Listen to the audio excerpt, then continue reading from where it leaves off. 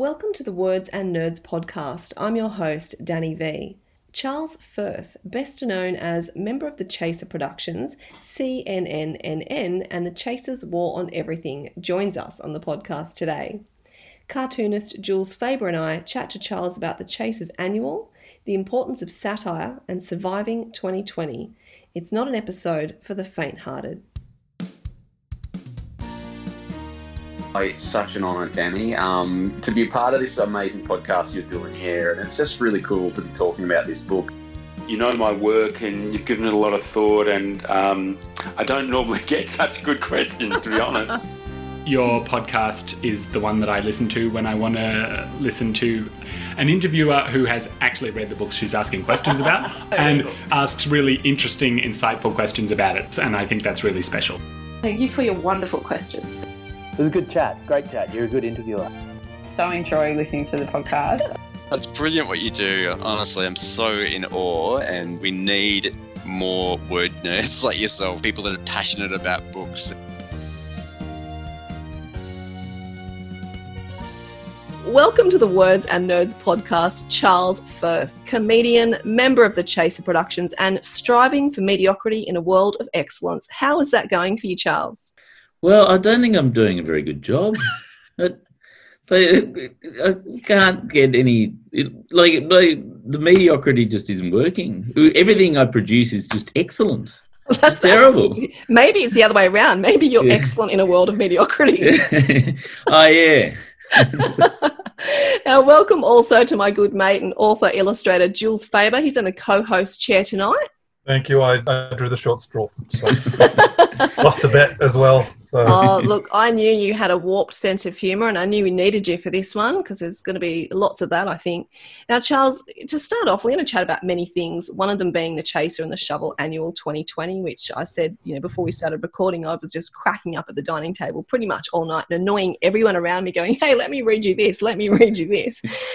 And it's a cracker of a year to satirise. But before we start, can you give listeners an elevator pitch as to what we can expect from the annuals this year? Well, I mean, everyone's lived through this. It's been a decade's worth of news in a year. Just to give you a sense of how huge this year has been, in about March of this year, the Chaser website briefly got to 6.5 million unique users, right? Wow. This was, locked down. Nobody had anything to do. It wasn't our own business.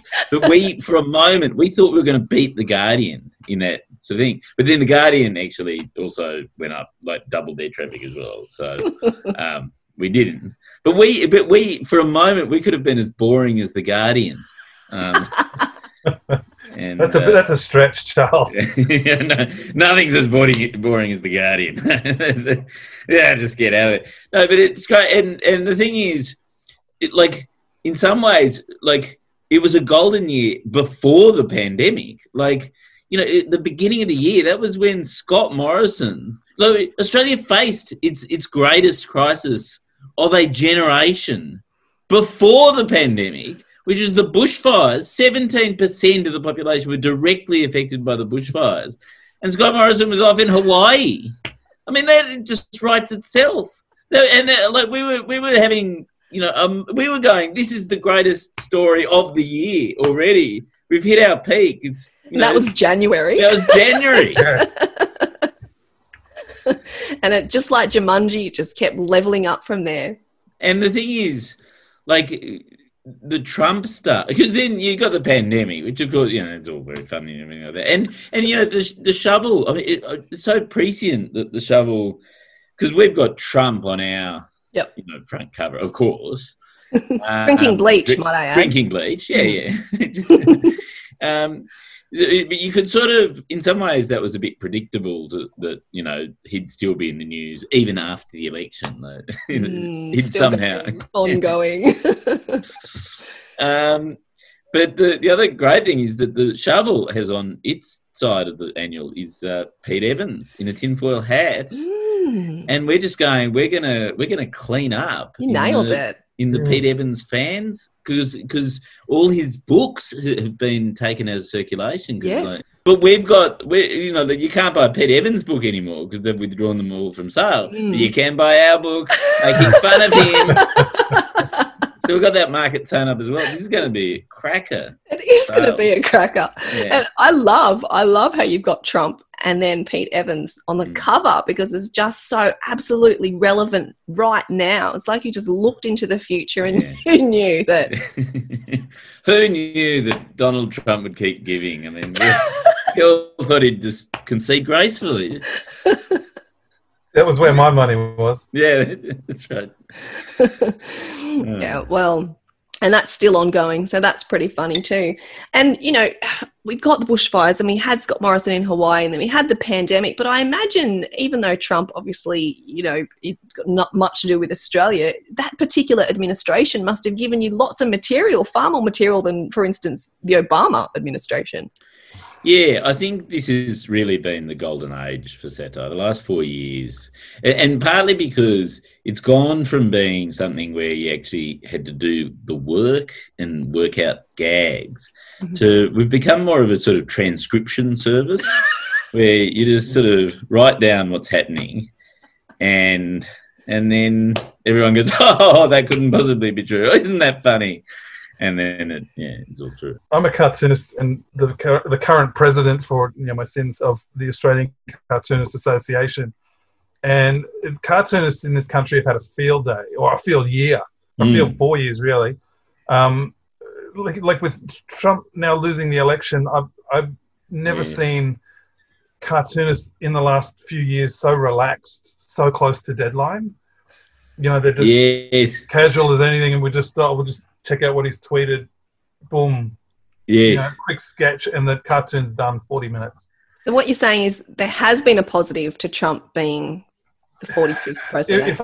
If only for cartoonists. Yeah. I back Jules's assessment there. And actually, because James and I went over to the US in the lead up in the 2016 election, right? We went there a couple of times in that year, and we first realised what a different sort of mindset you had to take to satire, and the whole thing of running up against deadlines is the only way to deal with Trump was because when we arrived, the day we landed, he'd said that if he shot somebody on Fifth Avenue, his fans would still support him, right? And by the time we then got over our jet lag, like 2 days later, and we're out to do some Vox Pops, it was like that's old news. It's too, it's not topical anymore. He said 15 more offensive things since then. And it is true. Like as a cartoonist, like if you weren't so lazy and you prepared your cartoon 8 hours beforehand, it'd be out of date by the time you got it to your editor. You can't do that. You've got to do 6 a day just to keep rolling stock. Yeah. To keep up with the tweets. Yeah, I'm definitely going to miss Trump. Look, there's a good chance that he's still going to be, there, still going to be on Twitter. He might still give you plenty of material. It reminds me of a cartoon I think I saw. I think it was Kathy Wilcox did it in when John Howard got thrown out. And could have been Fiona Katauskas, I'm not sure. It was one or the other. And they both and they're sitting at the bar and he's going, oh, I miss John Howard.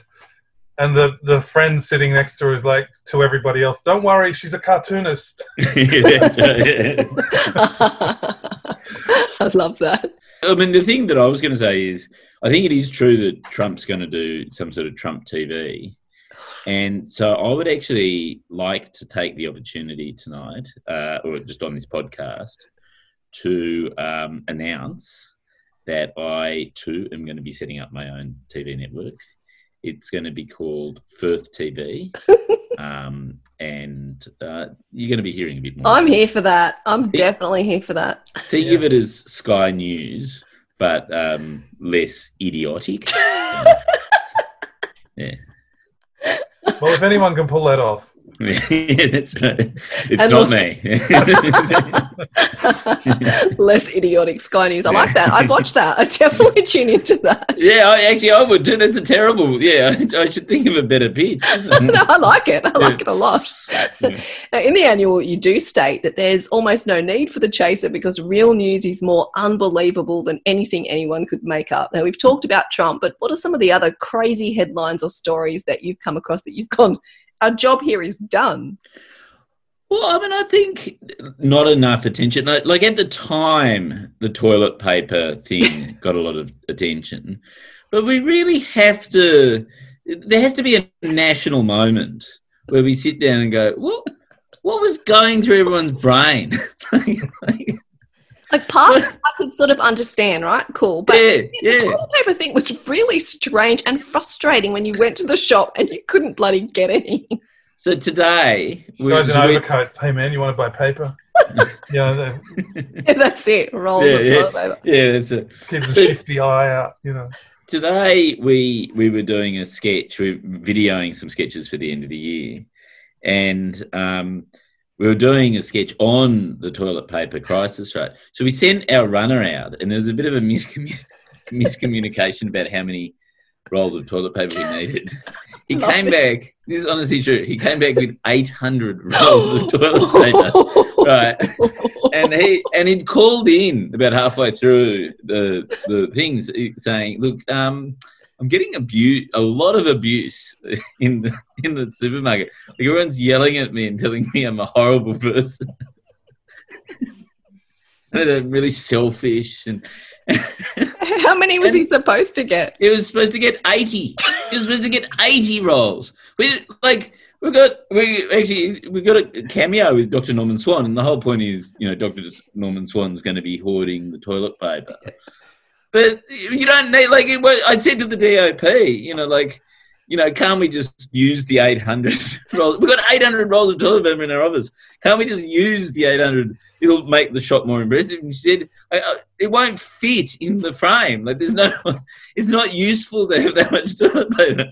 I'm thinking, how did they get that toilet paper? Because I'm even thinking, the 10 rolls is going to be hard to fit in your trolley. How do you do that times 10? Yeah, he must have just kept on going back because that's commitment. Seriously, he did keep reappearing in the office during the morning. So what's he doing? Doesn't matter. Oh. Yeah, it doesn't matter. Yeah. That is great. I'm looking forward. On the toilet. I'm going to count the rolls in the background. The sketch, if you see it online, the sketch is called Dickhead 19. Oh, and that's another type of pandemic, I'm assuming. Yeah. That one's been with us for a long time. The more serious. A bit more serious. There's no vaccine for that one. Nothing cures that one. I'll tell you, one of my favourite headlines that you've captured this year was man killed by blade-wielding rooster at cockfight. Now, to me, that merely proved that 2020 wasn't all that bad. Well, actually, some of the best headlines from this year were the true ones, weren't they? An off-publication called The Shot that sound as if they're made up, but they're actually completely true. So, and there's dozens of them.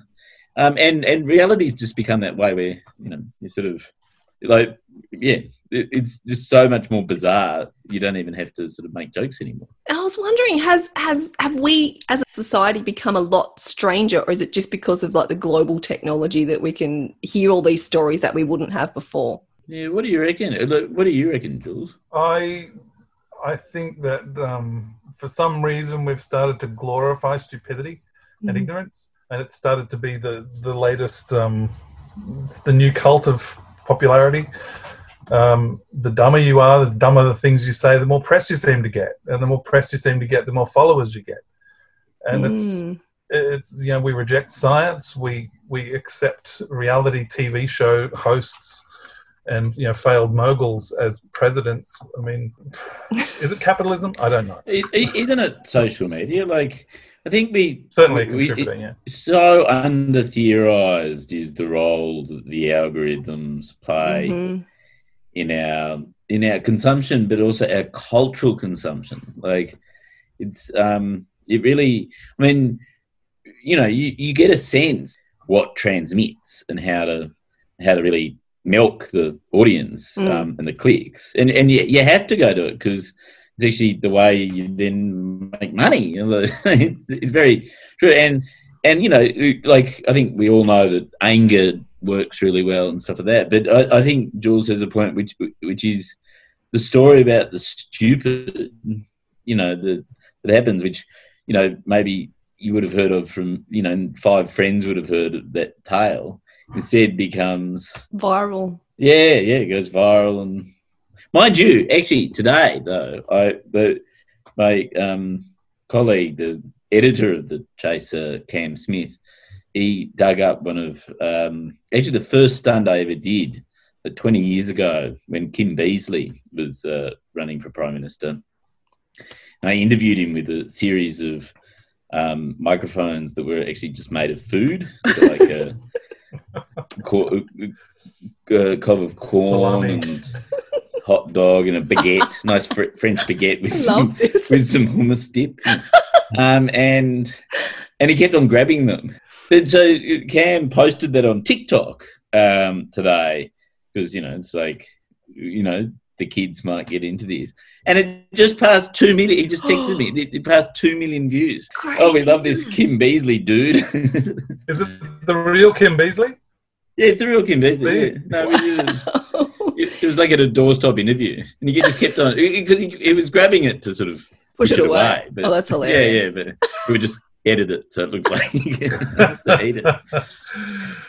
Look, I think... Fake news. Yeah, fake news. But I think satire and humour, behind all that, we need that in these tough times. Do you think that's why people are drawn? Like you're saying, Jules, people are drawn to stupid things. But do you think that's part of the reason why? Because it's been a bloody tough year and a strange year and maybe a weird 4 years. And is that why people are drawn to that, to have a breaker from all that stuff? Is that why you've got 2 million views? Look, I definitely think that, just from a mental health perspective, you need to be able to laugh at some of this stuff. Like, actually, like we're sort of going, oh, what a crazy year. Oh, isn't it funny? Let's have a laugh about it. But that's because, actually, if you think about it too much, it was a horrible year. The bushfires were horrible. Like, we got into February and it was like we hadn't had a proper summer. And then the pandemic, like, it's going to be something that stays with most people for the rest of their lives. Like being locked down, the toll that takes is so awful that, we had so many people, we had hundreds of people writing to us during that period saying, thank you so much for sort of bringing some light into this because, it's the only way we're getting through it is to laugh at ourselves. And especially early on in that lockdown, we found that the things that worked best were the observational humour stuff. Mm-hmm. So it was stuff where you'd notice in yourself that, I've been drinking like 3 to 4 bottles of wine a day. And suddenly, wine o'clock goes from being 5 p.m. to 4 p.m. to like, it's 3 p.m. Is that wine o'clock? Because you're at home. And all those sorts of things, but they're coping mechanisms. Like it's not like I wouldn't want to place comedy in the thing of that's how we get a catharsis out of this. But I think it's an important role in allowing us to sort of survive it and also to integrate it into our narrative and move forward. Yeah, so we get locked down in the house and doing cartoons, and we never even noticed there was a pandemic. You didn't even know. But did you enjoy the lockdown? I mean, like you say that, but was there a sort of element where you like being alone, but that's because when you can choose to then go and see other people? Yeah, and that's the difference. It's we went in a little bit early, and we're in New South Wales, so. We didn't have to do it as severely as like Victoria did, but my wife and daughter both had pneumonia in recent history, so we didn't want to take any chances. All the fun novelty of it had worn off. And you can imagine what it's like for people in Victoria who were in for, 5 months or so. I mean, the toll on mental health. I know. I've been talking to people, and I've heard 2021 is actually going to be worse. Well, everyone's got their dreams pinned on 2021. I'm like, I don't know. Like, I think you're being a little bit too optimistic. I'm not sure. Yeah, exactly. What do you think, Charles? What can the universe do to sort of, step up 2020 a notch? Have we got like alien invaders, or are the oceans going to throw up their long-held secrets, or I don't know? Are we making predictions? Hellmouth is going to open somewhere. Always risky to make a prediction, but this is 2020, so do what you want. Roll the dice, baby. Yeah, the alien invasion. I mean, everyone would just go, "Oh yeah, this is December." Independence Day, we've seen it. We know how to do it. They're only going to blow up the monuments anyway. I mean, I think my bingo card would be it's got to be something to do with Trump. Like he's got more tricks up his sleeve, and he doesn't want his attention to go away from him. Like I was trying to explain to my 9-year-old the other day about how just because somebody is sexist in a movie doesn't mean that the movie itself is sexist. Mm-hmm. Like you can distinguish between, maybe the sexist character is actually the baddie. Depends on the context of the film. Yeah. A great comic comes out of the UK called Viz magazine. I'm sure you're familiar with it, Charles. Oh yes. And their running joke is the whole thing. Everything is sexist. Everything is horrible. But they're not. They're making fun of the people who are like that. They're not being that. Yeah. They're quite progressive and liberal in their sense, but they will take anybody down for those reasons because and the readership seems to get the joke. Well, that's why I love the new generation of satirists. Like, Jenna and Victoria on SBS and of course Mark Humphries on 7:30.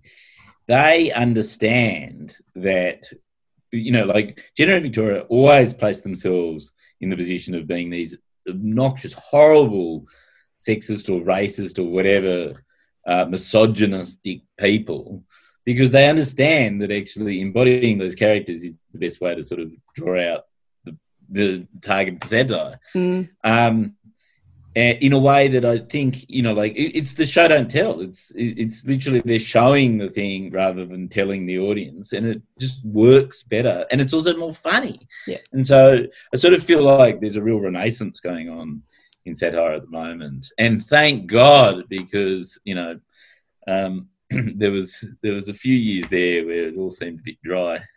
Well, I think satire is exactly what we need in this year, and maybe with your predictions of 2021 as well. Now, last question for you, Charles. Why is it important for you to make people laugh? I often wondered whether I was a bit sort of an idiot to just stick around in comedy. You know how, like, a lot of the other Chaser guys that started out with have gone on and had far more successful careers doing far more, interesting and worthwhile projects. Like Craig's out there saving the world, and Chris is writing heady dramas about pianos in the desert. And, like there's more arty, sort of thing. And I've gone, oh no, I really like the Chaser. I'm just going to keep doing, sort of silly gags and write stuff on the internet. And I sort of just had this, it was about midway through the year, my dad got sick and I had to go down to Victoria to help him out.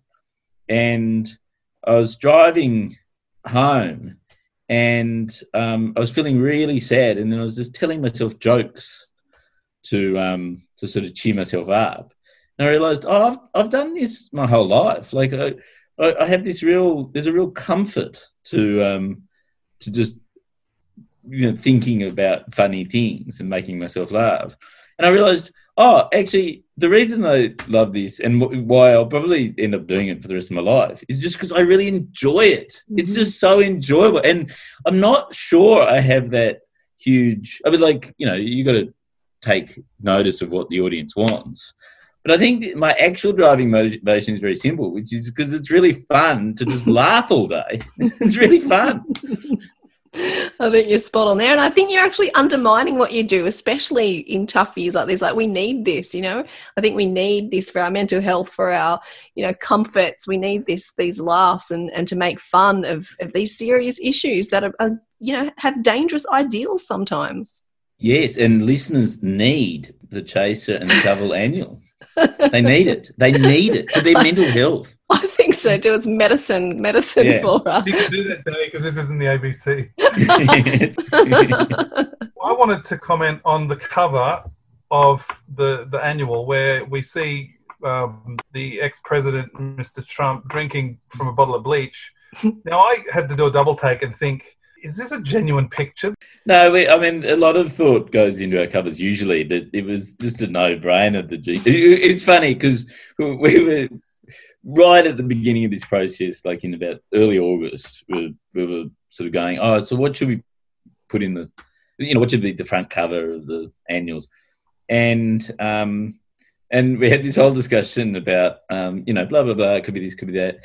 The thing about the Trump image on the front cover, which is such a good piece of photoshopping, that really a lot of those images just throughout the book are done because Cam, our editor, is also a computer nerd and he's into AI. And he actually programs the computer to make those images. Wow. You don't go, oh, nowadays you don't get a bottle of bleach and Photoshop it in. Hand, yeah.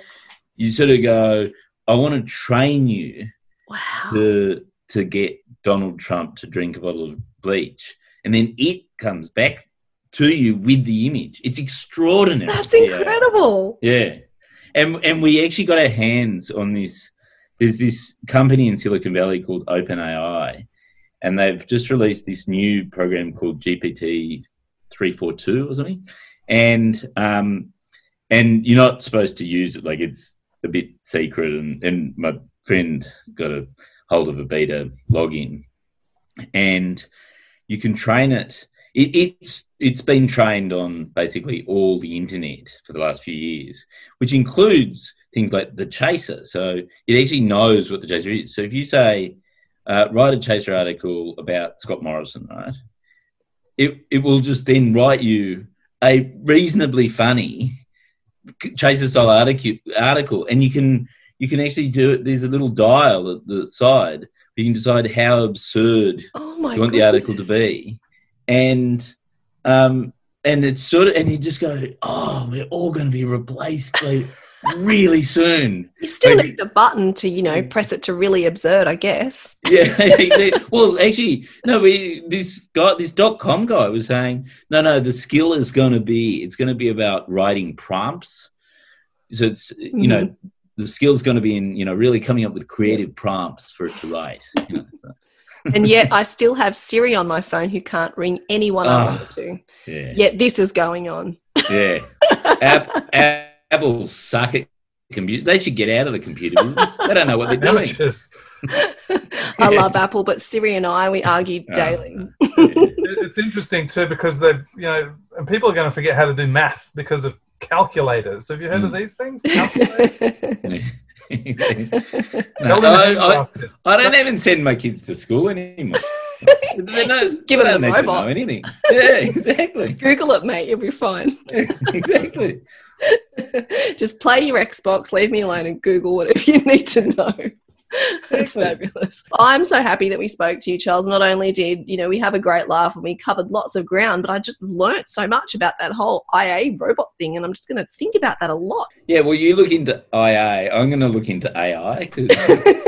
See, well, you just said I don't need to learn anything. I just Google exactly. Don't worry about it. I've just stopped Two letters next to each other. Stopped learning everything now. Just as you said it, I stopped. Charles, what a joy it's been to speak to you tonight. I love satire. I loved the annuals. I've always thought, you know, your work is really important, and I think we need it more than ever. So thank you for providing the laughs that 2020 needs. Thank you, Danny, and thank you, Jules. Jules, always a pleasure. Of course it is.